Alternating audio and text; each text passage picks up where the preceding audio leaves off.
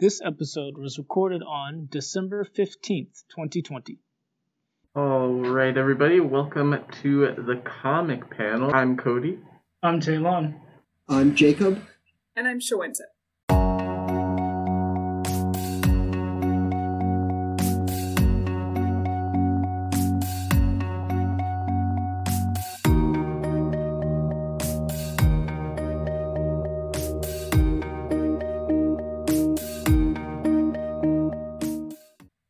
And today we're going to be discussing DOROHEDORO.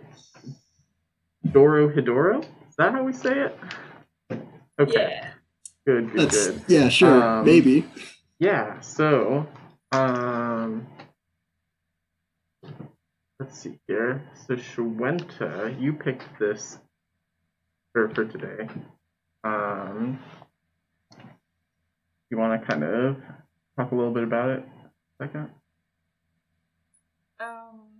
Yeah, actually, I'm pretty sure DOROHEDORO finished this year. It's been a while. It's been going on. It's by Q Hayashida. And she started a new series after that. With similar themes. Like, we'll definitely talk about, like, some similar themes going throughout her work.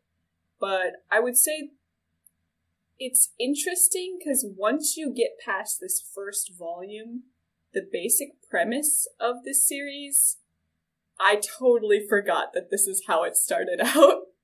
So the basic premise is with Kaiman, the main character, living in a world of wizards and magic without any of his own magic. And we'll go into it a little bit more than that. But he's basically has something.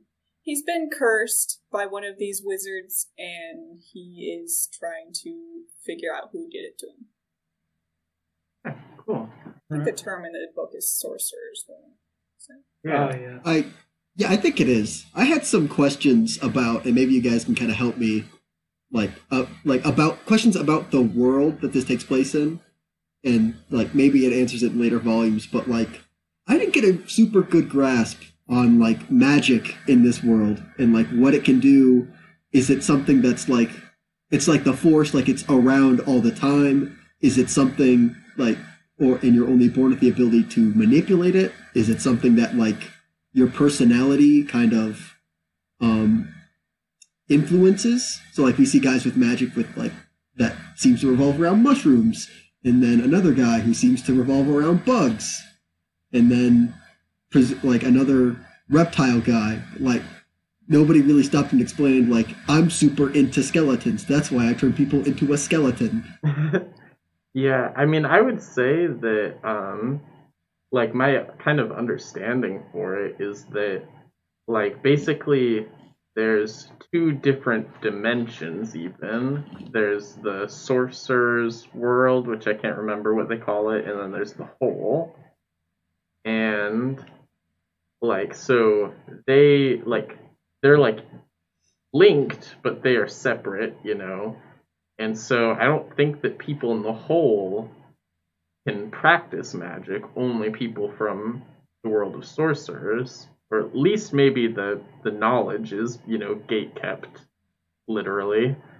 And so, yeah, I think that, and then each sorcerer, you know, they do their experiments, and it's basically like, that's how they develop their niche, you know, how to become a specific kind of sorcerer. Yeah, that kind of transformation is transmutation. Specialized kind of transmutation. For example, bugs, or I'm going to say mushrooms, but I'm not entirely certain what that is.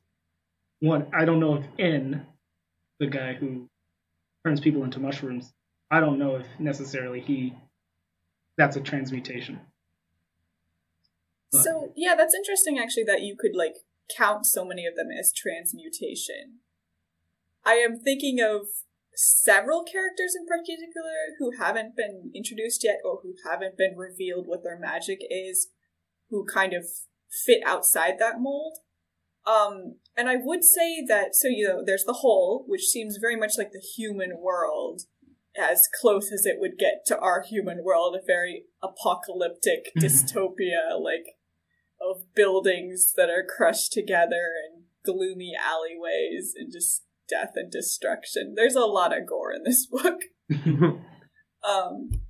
Meanwhile, the sorcerer's world, which is, like, vaguely better, like, looks a lot similar, but I would say that people don't feel as oppressed there because, they're not in constant danger of being victimized by a sorcerer, it feels like. Also, they don't get the waste of their magic. Waste byproduct.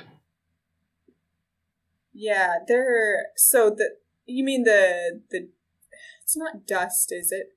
The black powder? Is that what you're talking about? Yeah, something like that. So, I think people who can do magic, I wouldn't say that if you can't do magic, you can suddenly do magic. I think it is sort of something you're born with. And it has to do with the black powder, and it's explained later on, and they go into depth with it. But a lot of the sorcerer stuff is tied to hell and demons, which we see at the very end of Volume 1. But there's a lot to do with, like, sorcerers become demons. Demons help make more sorcerers. It's not super clear, and it's almost played up kind of like comedic bureaucracy, like, stand in line here, and that kind of stuff. Yeah. You'll get assigned at this. A very supernatural definition of hell. A lot of the book I would really define as, like, gore, like, very strong gore, but at the same time comedic. Yeah, I agree with that. It also, like, a thing that I noticed was that it didn't, like, it definitely did not hold your hand at all, through the story beats. It was, like, fast-paced instantly, and also we're not going to explain anything. Like, for instance, like, the start of chapter 2, where he just, like, gets a side job, I was like, wait, but we didn't get to see you do any of this. You're just suddenly there. He's resourceful. Sometimes it feels more slice of life than, like, plot-based. Yeah, I guess, like, with this kind of story, you would assume more tropes that are consistent with, like, something that might be, like, shonen, like, not necessarily shonen, because, like, it's not like a young boy protagonist or anything, but, like, something like that, where it's, like, they're on a magical journey, and they need to, like, figure out this thing, but instead it's like, oh, but we also just, like, live, Yeah. Yeah, we gotta stop by for some dumplings. Yeah. I would say that most of that slice of life is around Kaiman and Kaido and Shin and Noi. Shin and Noi a little less so, but still there. Yeah, and so... it's super interesting, the, like, opposites. Like, Shin and Noi are those two enforcers, sorcerers, that work for En, the big head sorcerer guy who turns people into mushrooms. Well, he turns a lot of things into mushrooms, it seems like. Versus, Nikaido and Kaiman in the human world. The whole. Well, we should say that Kaiman was a human, but then got turned into a lizard man. Yeah, I actually found out because I was I didn't specify that. I said he was cursed. I didn't mention that his head is just a lizard, and I think most of him looks like a lizard. Yeah. Yeah. Also, I found out just today because I was like, is that just like his like human name or what's the deal? A Kaiman is actually a like, a relative to crocodiles and alligators. Yeah. Like a name of an animal? Yeah. Huh. Did not know that. Yeah, it's just like a weird, like way less cool version of alligators and crocodiles. I mean, they essentially look the same. No, aren't they smaller? They might be a And little have like a smaller. longer snout. I don't know. I think their name sounds cool, at least. Yeah. But They I do don't look small. think it's revealed here, but yeah, like he alludes to the fact that he was given the name Kaiman, and I'm pretty sure it was Nikaido who gave him the name. See, but I don't think he looks that much like a Kaiman. Like, It's just a lizard name. yeah, but you could call him Iguana, Komodo, Can you imagine him going What are around other calling lizards? himself Iguana? I don't know, if you're just gonna name him after a lizard, then like... Well, without Kaiman is the coolest choice, then. Yeah. yeah. Also, I kind of based on what's her name again? Nikaido? Nikaida. Yeah, based on Nikaida's characterization of what we've seen so far, I would say, like, you know, especially if Kaimans are like smaller, then it would be all like, you're like an alligator but cuter, you know. Like, I see. Okay, I guess that makes more sense. yeah. But yeah, so we should also say the deal with Kaiman is that he has memory loss. He doesn't know how he became a crocodile man, and he's going around searching for sorcerers because there's a person inside his mouth that is looking for a particular sorcerer. Don't know who that person is. He speculates that it could be himself, or the person who turned him into a lizard, or I think there was one more, but I forgot. Man, Yeah. it was really there's compelling when I read it, but now, like, hearing you say it out loud, like, for other people to hear, makes it sound really dumb. It's like, there's this person who might be him living inside of him. Mm-hmm. Yeah, so there's a dude in his mouth, and so when he finds the sorcerer somewhere in the hole, he sticks that sorcerer in his mouth, and then he pulls them out, and he goes, "What did the dude in my mouth say?" And they're like, "He said I'm not it." And he's like, "Well, I guess you'll just have to die then. You're useless to me." Like, pretty brutal. Yeah. Man, the most brutal scene was with the sorcerer that turned Nikaido into a bug. He just threw him up to the roof and then like sliced his hand off. I was like, whew, that's some gore right there. Yeah, the deal with that guy was that he was going around turning people into bugs, and they said that it was a poor transmutation, like terrible. They called him an amateur for it. Yeah, they insulted his magic powers. Mm-hmm. He was like, "How dare you?" Yeah. And so yeah. Oh, but also coincidentally, her restaurant is called the Hungry Bug. So.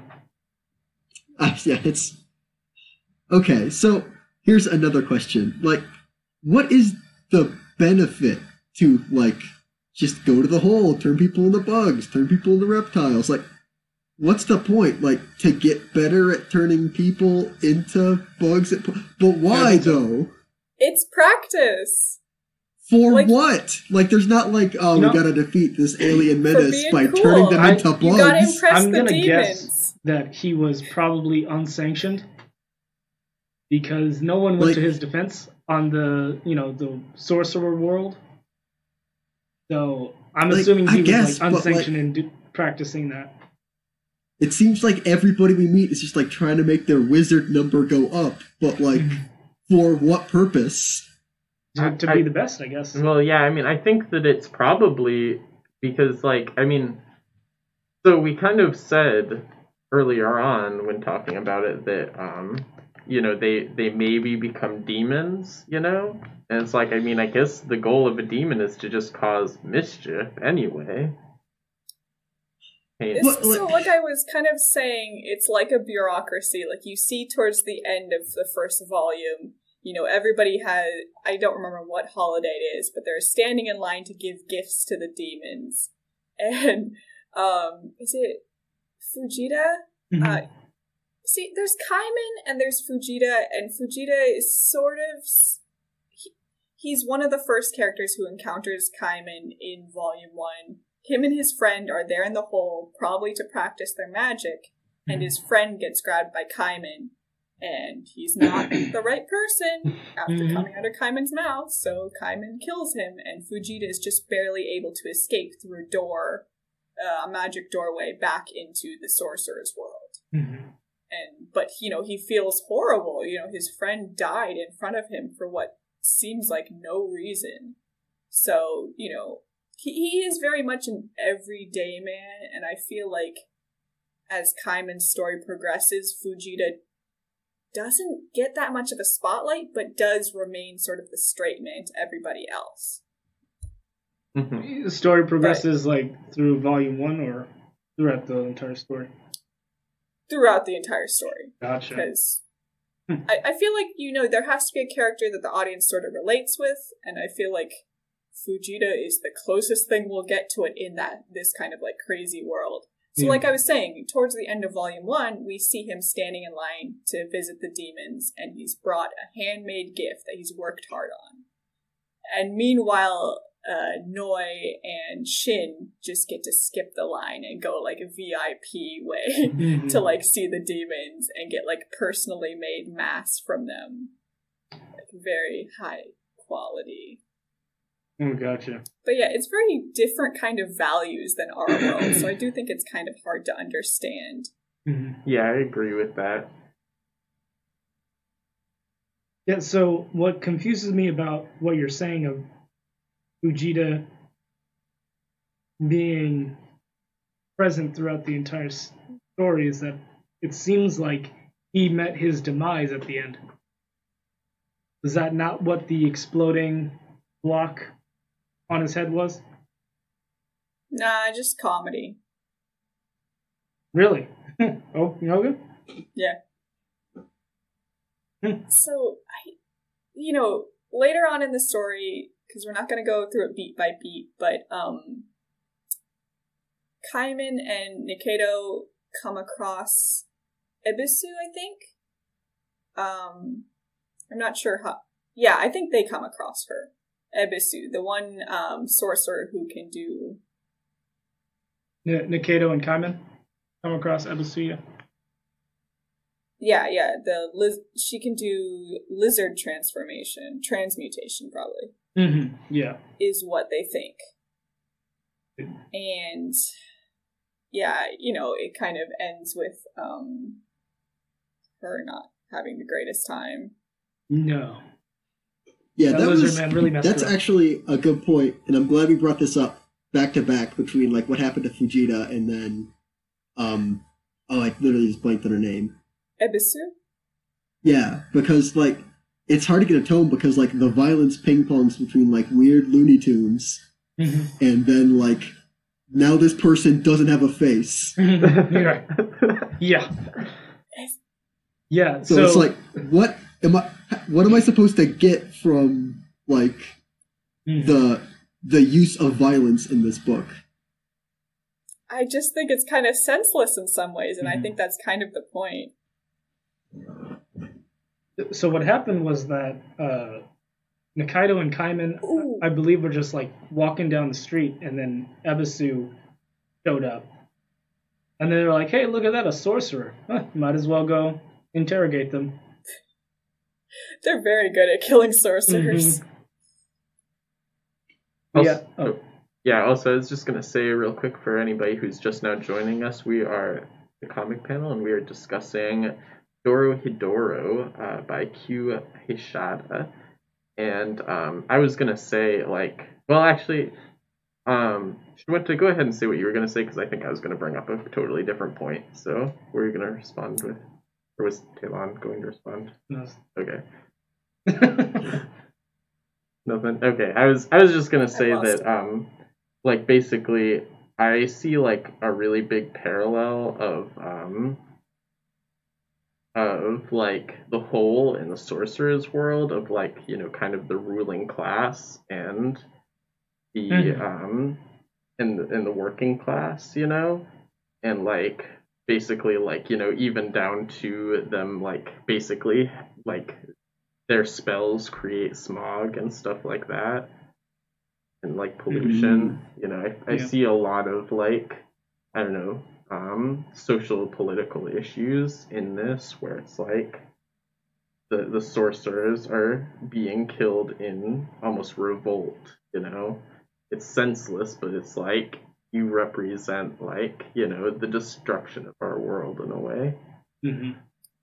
I think that continues to carry out because I would say it becomes very important the difference between people who can do magic and people who can.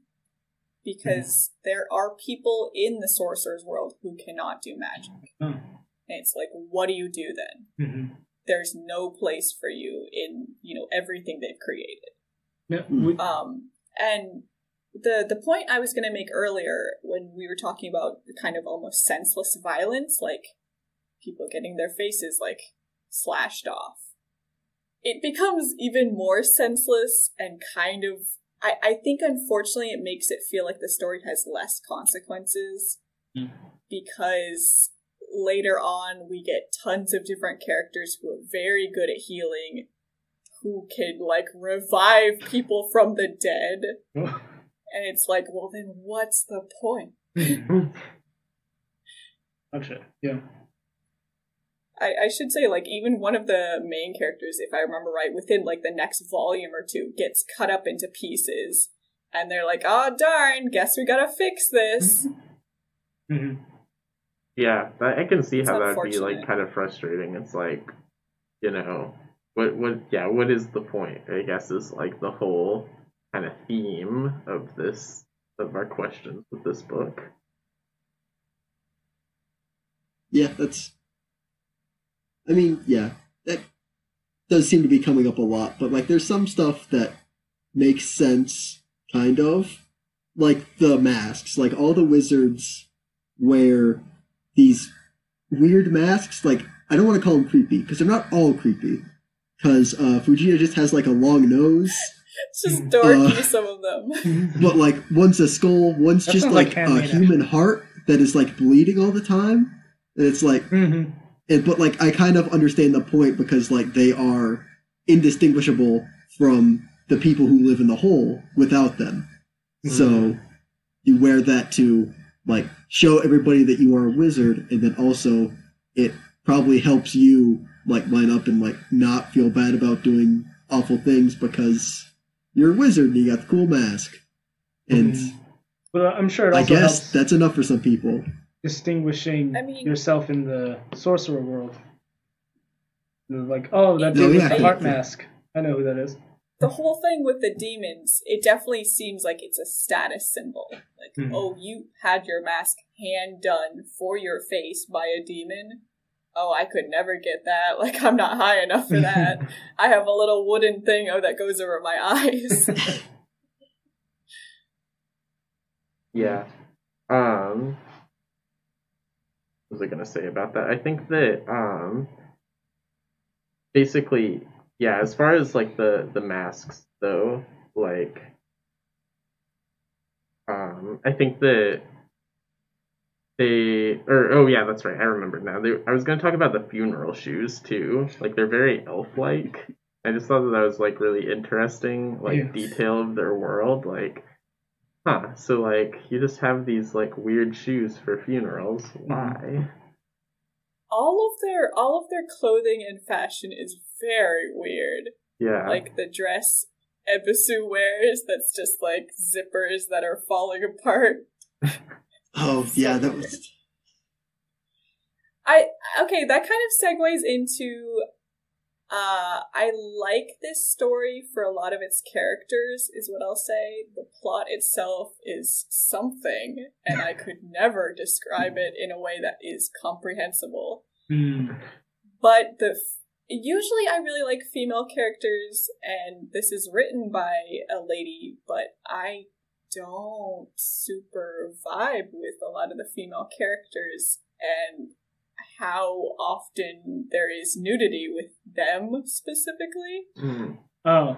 Like their outfits, some like plot things, like it's just unnecessary, and it feels very weird the fact that I know it's written and illustrated by a woman. Now, would it have been better? See, I think that they just weren't given very much characterization. Like, they weren't really delved into that much, especially with Ebisu. She was just there to be there. And so, question, would that have been better if they characterized them more? I think you bring up a good point, because like we meet Nakaido, who is ostensibly one of like the main characters, and all that I know about her is like she's a friend to Cayman, not because she knew who Cayman was before, but just like wants to be a pal, I guess, and doesn't like wizards because of the same reason everybody doesn't like wizards, I guess. And she's a restaurant owner.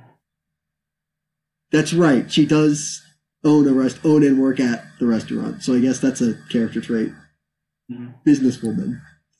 Yeah. I feel like Noi has a decent personality, as in she's like chipper and that, but yeah, it still doesn't feel like that much. Ebisu, I can say, gets a really strong personality later, and I kind of like it. Which, of course, she gets a strong personality, and if you find out more of her personality later, you'll find out she would have loved to wear that dress. The one that she got? She's very special. Oh, gotcha. I mean, hey, you let that dude undress you. Like, I would imagine that's it's a designer dress. Gotcha. I don't know. Did she still have no face at that point? Because I feel like if I had no face, that would influence my dressing myself decisions. I think she was just still out of it at that point. Like, I don't think she really got healed that much. So she's kind of a blank wall. Yeah, she has a mask on. But yeah, a lot of the female characters. Well, see, I'm being very general, but I'm thinking of two female characters who are pretty prominent in the story, and who end up having some extremely strong magical powers, like world-changing magical powers. And then also the lack of like personality, like I am a person who wants to help and who is nice. And it's like, okay. Oh, they're just there? Like, I don't know. That's probably just where it ends up happening, like the whole disconnect of interest in that character. And I'm thinking of the two characters who I really do like, who have really strong emotional responses to everything, which I think kind of helps. Gotcha. Are any of those women introduced in Volume 1? Yes. Oh, okay. Gotcha. Okay. Is it Noi? You probably wouldn't know it, though. Oh, okay. Well, Noi has healing powers. But is not it one of the like shapeshifter? Were they twins, or were they just like? I think they were twins. Yeah, they're twins. Those shapeshifters. Those guys don't even come up that much. Okay. But also, those. I was just trying to think of like female characters that we met in this book.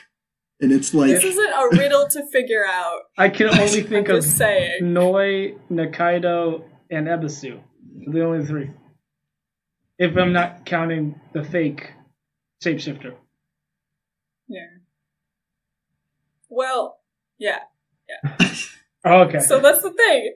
This story, the reason I cannot explain the rest of the plot to you is because some people are several people. Ah. And it is one of those things where you're like, well, so-and-so loves so-and-so, but their other part of them hates them.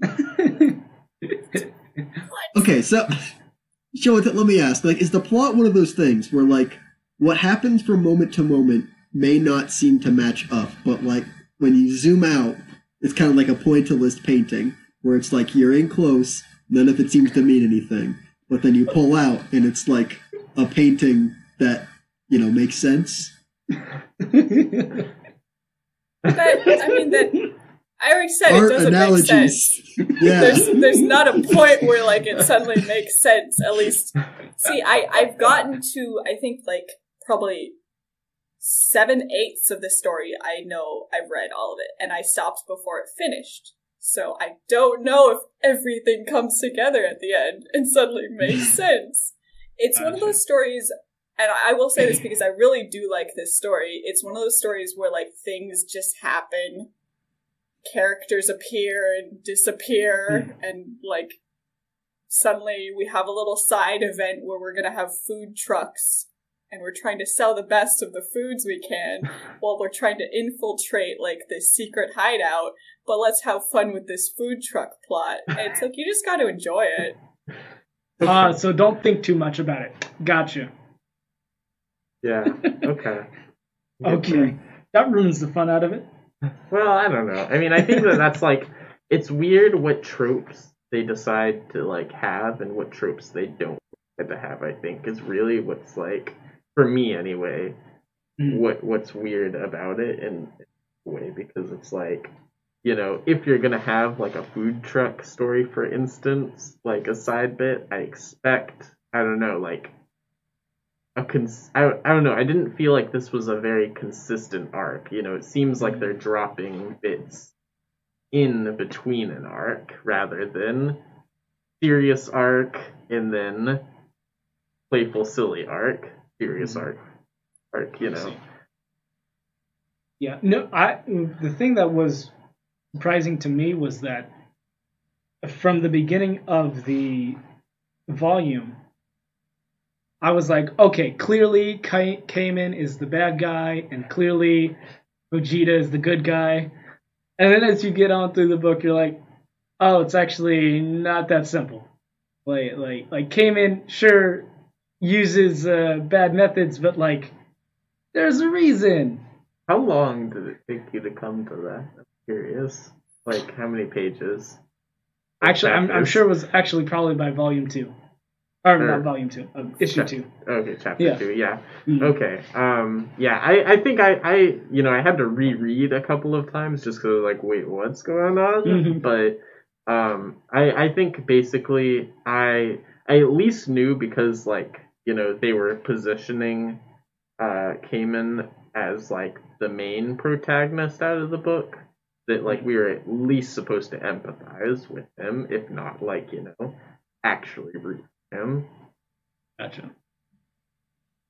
That seemed pretty clear to me in the beginning. You know, it was like, okay, we do eventually follow the sorcerer who escaped, but we stay with the people who killed them.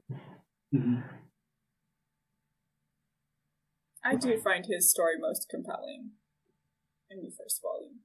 Yeah. Yeah, I think it was interesting that, like, they pose this like what you would think would probably be like a multi-book arc with Cayman. It's like, I've got to find the wizard who changed me into what I am now. And then, like, in chapter 3, they find her, but they just don't realize that it's her. Because she gets, like, pulled out by Vegeta. Technically, he can ask, like, what did the person... Technically, we don't know for certain. I mean, it's heavily implied. But all he said was, it's... That's it. Okay, I'm gonna look this back up, because I'm not sure. If I remember do it think correctly. it's, like, left open to, like, it's supposed to be like, is it her? Is it not her? It's kind of vague. Mm-hmm. Yeah, you know, at least speaking to the idea that, you know, of, like, quickly getting there and then, like, it being taken out, that seems like, you know, not... I kind of feel like I just keep on being like, okay, well, what is this book like? You know, and I don't mean to do that necessarily, but, you know, I only have so much background of manga, you know, to draw upon, like, you know, so, but, you know, I feel like I've seen that before where it's like, oh, the bad guy, the big bad guy that, you know, you're going to get to in season whatever, or chapter whatever, you know, and then it's like, ooh, he was this close, but then he just barely got away, and also you probably would have died because he was so powerful.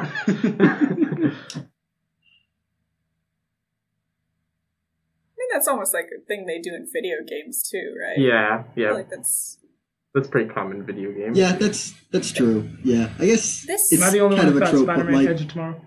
Probably. yeah, I'm gonna say yes. I'm gonna answer yes for everybody. I guess that's kind of true, but like in this case, like it's a little different because like,